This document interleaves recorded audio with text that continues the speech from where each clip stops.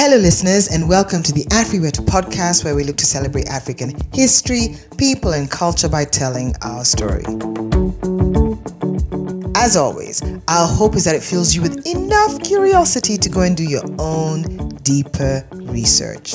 Karibuni to any new listeners to the AfriWetu world. We invite you to check out previous AfriWetu episodes, which can be found on this podcast platform. Thank you so much for tuning in, as today we're headed to East Africa for part 2 of the Karagwe Kingdom. A shout out to my East Africans out there. AfriWetu is back on your borders. Before we begin, a quick note. Please remember to visit us on our socials. Our handle is @AfriWetu, where we post interesting facts, stories, updates, and links for further study for all you lovely people. But for now, just sit back and enjoy the journey.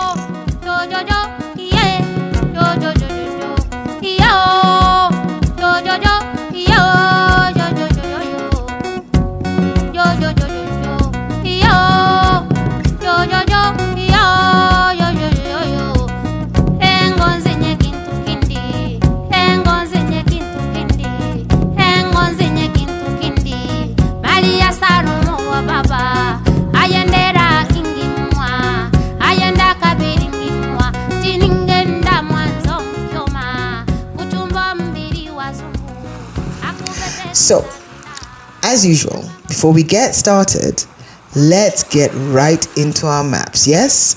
Just to see where we are on our beautiful continent today. So first thing to note is Karagwe is still today in existence as part of modern-day Tanzania. So it'll be easy to visualize with that in mind, as the ancient kingdom was in the same locale. It sat across within the interlacustrine of Eastern Africa, spanning over the borders of Tanzania, Rwanda, Burundi, and Africa's largest lake, which is known by a few names, as I said last time, and today we shall use Lake Nyanza. Karagwe also had other water bodies as borders, such as lakes Burigi, Rushwa, and Lweru, as well as River Kagera to its southeast, west, and northwest respectively. And to the east, it also bordered the kingdoms of Kiziba, to the northwest, Mpororo, and Nkole. So, before we head into the core of part 2, let's have a very brief recap of part 1. Like, just a little minute for those who haven't yet listened in, right? So last time we covered a bit of context to establish the titles and descriptors, such as the fact that for AfriWetu we shall refer to the ruler and the king as Omugabe, because that is one of the titles used for them. We also met the kingdom's own ancestors and origins, understanding that the ruling dynasty were not originally from the region but came from the previous powerful empires like Chitara and Bunyoro Chitara, and then this linked to the two key migrations from the southern parts of the continent in the first instance, and then the second migration from the north, who were the descendants of the first group who went back down and settled in Karagwe. Equals confusing. I promise, listen to part 1, it will make sense. We also met the rulers by way of understanding their roles and how it was meshed with the mystery of smithing, which was also part of the religious beliefs and practices. And that was it, really. So now we are all at the same fireside. Let's head over and meet the kingdom's society. So Karagwe society was pretty stratified, and this hierarchical system was enhanced by the clan culture with the different types of clan activities, especially when we look at the interplay between the two most prominent communities, that of the Abahima and the Abanyambo. So Karagwe's people in the main were the Abanyambo or the Banyambo, and the kingdom society was patrilineal. It had a clan structure that differentiated between what some call, I've seen, soft and hard clans, and it was exogamous, which is basically a fancy word that meant that they married outside of their clans.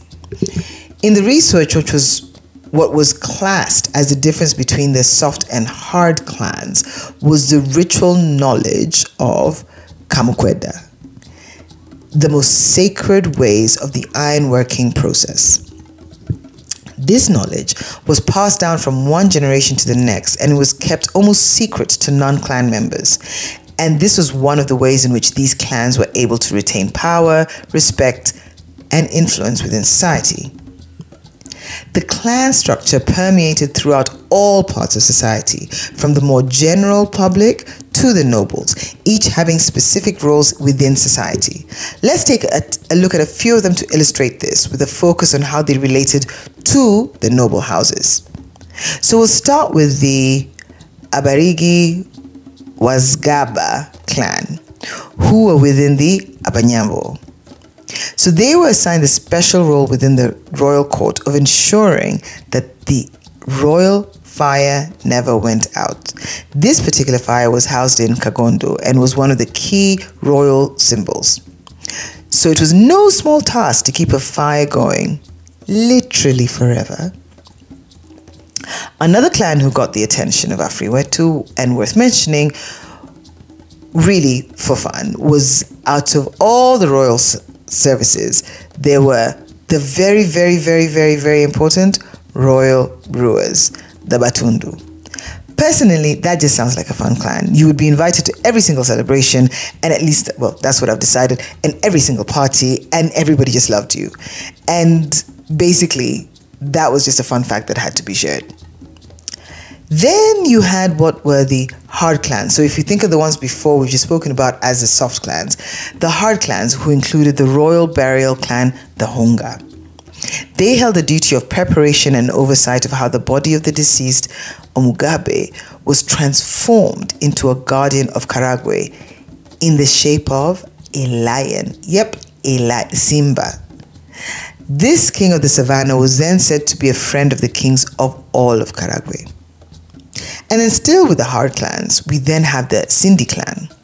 They were other level as they lay claim to all aspects of iron making. They officiated over royal ceremonies, and in one of the key ceremonies, i.e. the coronation of a new king, as we heard in part 1, they and the new Omugabe would beat the Nyabataba, the royal drum, which, by the way, they were also keepers of the royal drum. This action, the beating of the drum, would then signal to the kingdom that there was a new and accepted Omugabe. So they were hardcore, really. And then whilst we're on drums, there was another clan associated with the royal drum, the Abakaraza. In addition to this, they were also the keepers of the royal regalia and the instruments, which they then translated into a linked duty to the Omugabe. So basically, once he was crowned, it was they who not just dressed him, they would also train him on how to use the royal artifacts as part of his ritual duties during important ceremonies. So we have spoken a lot about them. So our classification on the list of the Bahinda Bahima are the royal ruling clan. We heard a lot about them in the first part, and we'll hear a lot about them as well here. So the Bahima were mainly pastoralists and practiced animal husbandry, which is basically the breeding and maintenance of livestock. A person's status was reflected by their name, but they were really all part of the ability. This was in contrast with the Abanyambo, who are mostly agriculturalists and farmers, and they were considered to be the closest to the indigenous people in the area. The Bahima, who were, well, maybe not now, but then foreigners. Despite the social strata, there were no strict rules against intermarriage between the two, but it also wasn't really encouraged, to be honest. In such instances, when this type of marriage did happen, then the family of the Banyambo would, by the virtue of this love match, have their own social status elevated. Karagwe society, regardless of the clan, had a healthy respect for education and training. Attitudes and social interactions, for example, how you carried yourself in society, and another good one is how you treated elders, which is called the practice of omutima, where one had to show deference to the elders, was a biggie. With children, their training included concepts linked to respect and okuhurira, which is obedience. Actually, like in many cultures, well, many African cultures, ultimately children were meant to be seen, not so much heard, I'm sure I can feel a few AfriWetus nodding their heads. That sounds very familiar. In addition to the training, there was also training given on how one addressed nobility. And this is to everybody, not just children. Making sure that everyone understood the hierarchical structures. So, for example, the idea of amakune, which was respect for rank. This extended to military and administrative structures, where young men would be trained in these public offices, and those who excelled were rewarded with leadership positions. And guess what? This nicely leads us to the governance section. So we met the rulers in part 1, and we've just met the people. So next is, how did these two interact when it came to governance? Let's take a look right now. So the emergence of how the kingdom came to be ruled is probably a good starting point, don't you think? So here goes.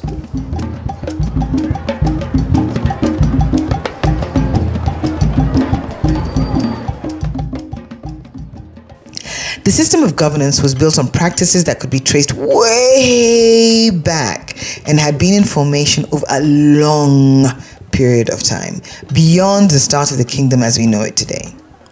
It started much like many civilizations with small family units, which in time grew to accommodate larger and growing families. These units then started to cluster themselves into clans, and as they became larger and more complex society, they expanded into what became the beginning of our kingdom. In the course of this expansion of communities and territory, the expected happened. Communities and clans were pitted against each other, with allegiances formed and used to gain influence and power over the other or others.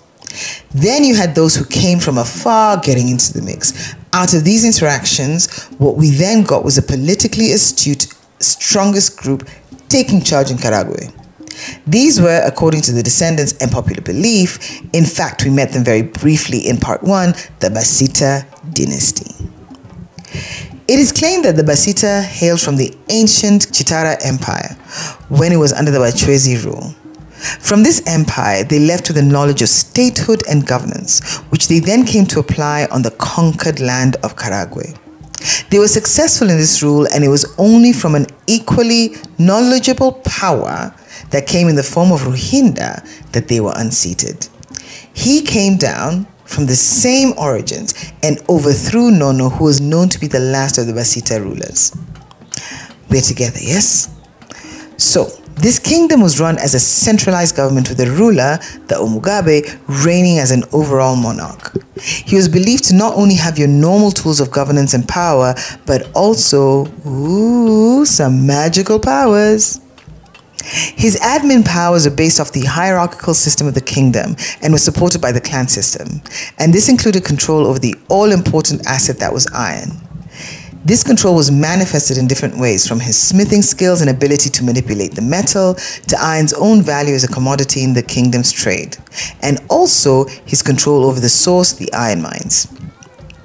On the next level down, to help or hinder the kingdom, it was split into territories, and each of these territories were led by a chief who was appointed by the ruler.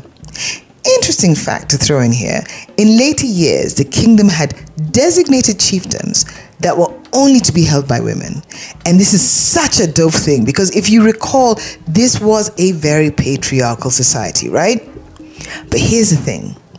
In real terms, women were respected and considered very powerful beings, with their only equals, get this, being iron smelting. Just take that in for a minute. Smelting was such an integral part of Karagwe, and here women are seen as this being the only thing to match their power. Let that sink in. Then this intersection of the two went even further. Women, get this, were considered a threat to the iron smelting process. It is believed the reason for this is because of our innate power. And when it came to governance, it has been proposed that this was the reason why key chieftainships were held specifically by women, ones which were in the iron smelting areas. Because by having a woman in direct control over the furnaces, she reported to the overall ruler. That means that in turn, he would be able to control these areas because of, once again, our innate power. Now, I want to move to the next section, trade and economy, before we wrap up this episode with the demise.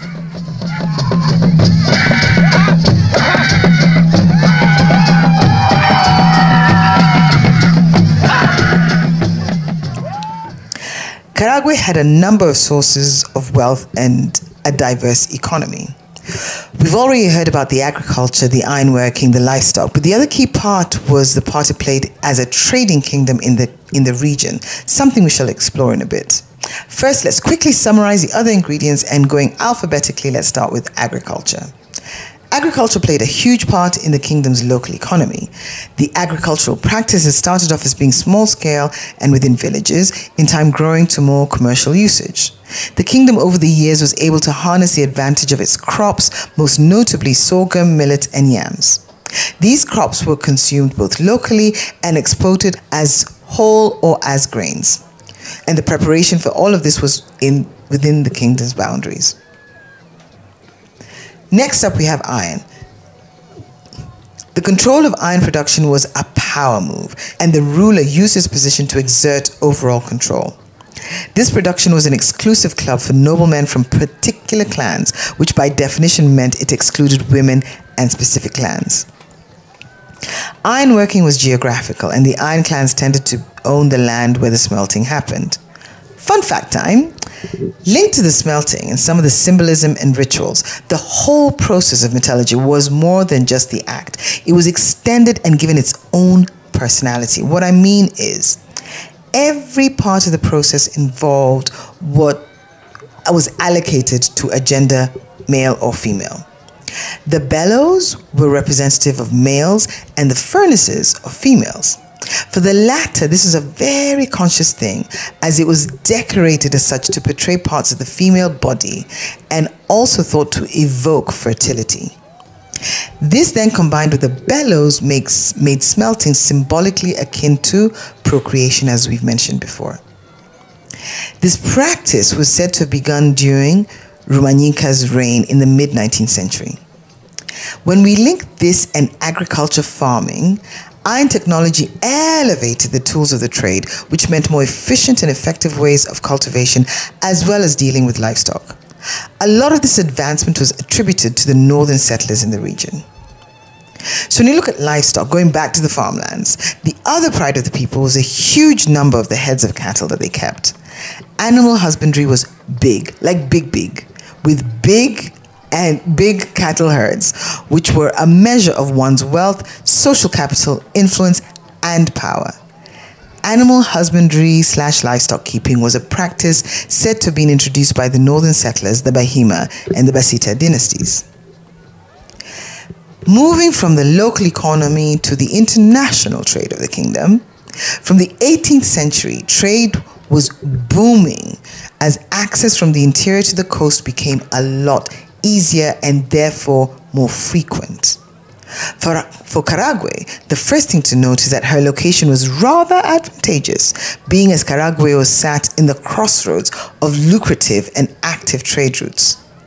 These routes were used from those further in the interior of what is modern-day Uganda and the kingdoms and civilizations it had there, a key one being the Buganda kingdom. Karagwe was a major hub and trading center for them. The other thing Karagwe offered was a more, shall we say, foreign-friendly passage, being more accommodating for traders as opposed to the other options through Usukuma or Buzinza that were not as friendly to the visitors. Karagwe provided good access to the favored caravan routes, which were controlled and dominated by the Nyamwezi traders, who traded in almost everything, specializing in ivory and in later years, indentured people. AfriWetu cover the Nyamwezi in Series 1, Episode 17, so please go check it out. This Unyambembe Karagwe route was quite lucrative and was used by those trading civilizations and the peoples from the Tabora region. This particular route attracted the salt merchants from Usumbwa and Uvinza, the copper traders from Katanga, and in much later years, the Arabs from the coastline who made their way to the interior of the continent, just to name a few. Karagwe was also best placed when it came to housing the foreigner Arabs who had been banned from entering neighboring powerful kingdoms of Buganda, Bunyoro, and and Ankole for a time, the Arabs were allowed to set up base in Karagwe and send emissaries who were Africans to trade on their behalf with these powerhouses. So the kingdom received, hosted, and traded with merchants from the interior, the coast, foreigners, and had all manner of goods and services, including fruits and veg, millet, etc., on top of those mentioned earlier, passing through its borders. It was all looking great.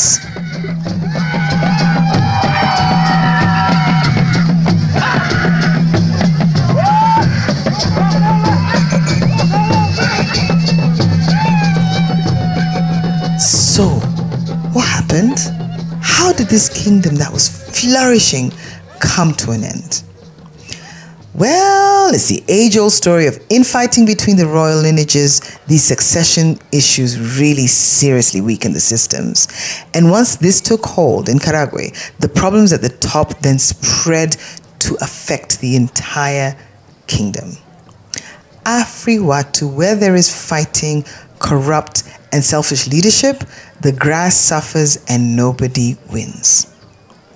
This high-level conflict saw actual fighting, battles, and a civil war which plagued the kingdom, leading to great losses of life, and the people left. So it became a shell of itself with the dwindled population. And then on top of all of this, there was a further period of loss of humans and livestock, key to the kingdom's health and wealth through epidemics. For livestock, it was ravaged by the rinderpest outbreak, and for humans, smallpox. And as all of this is going on, to make matters worse, there was a ruler of Karagwe who it was said was not well loved, and some claimed to be a bit of a tyrant. So what happens? In swoop the German colonizers, who took advantage of this internal division, stuck their noses in and got involved in the kingdom's politics. And in doing so, created a parallel power base whilst wriggling their way in to get a real foothold in the region. By the time the last ruler, Ntare VII, had been murdered through a kangaroo court and trial in 1915 by the colonizers, all was lost, as this corrupt and twisted colonial plot with their allies became a sad tale of how this once flourishing kingdom became a pawn. Karagwe had all but lost her power, influence, and independence, having become part of the Bukoba residency. Unlike other kingdoms in the Inter-Lacustrine who were able to hold on to their identity, Karagwe didn't.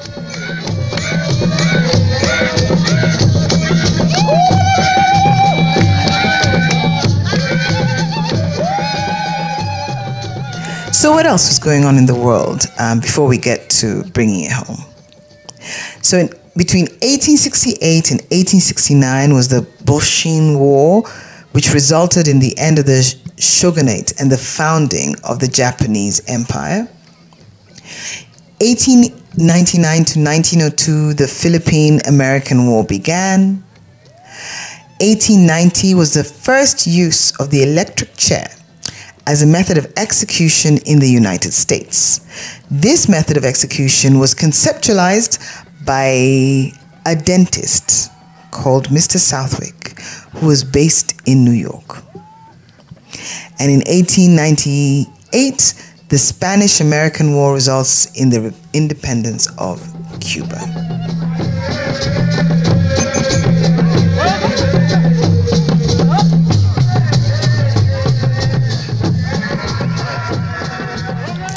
This was such a great kingdom to uncover and immerse into.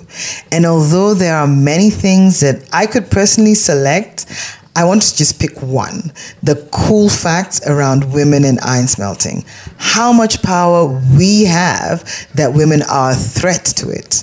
This actually extended to the Smiths themselves, in that they were not to have relations with women before or during the process, because it would take a long time. And in this very patriarchal society that revered the authority and the mystery evoked by the mastery of ironworking. Dope, right? Anyway, This kingdom is typical of the complex history of our ancestors. It is not linear, nor always simple to understand nor explain, and that is a real flavor of our stories. It is truly one of the more involved kingdoms, as there were so many pieces scattered around to pick into this very, very high-level summary that were these two-part episode. I hope that this really has sparked a flame. I urge you, please go and do your own deeper research. It will be so worth it. And until next time, Mubarikiwe.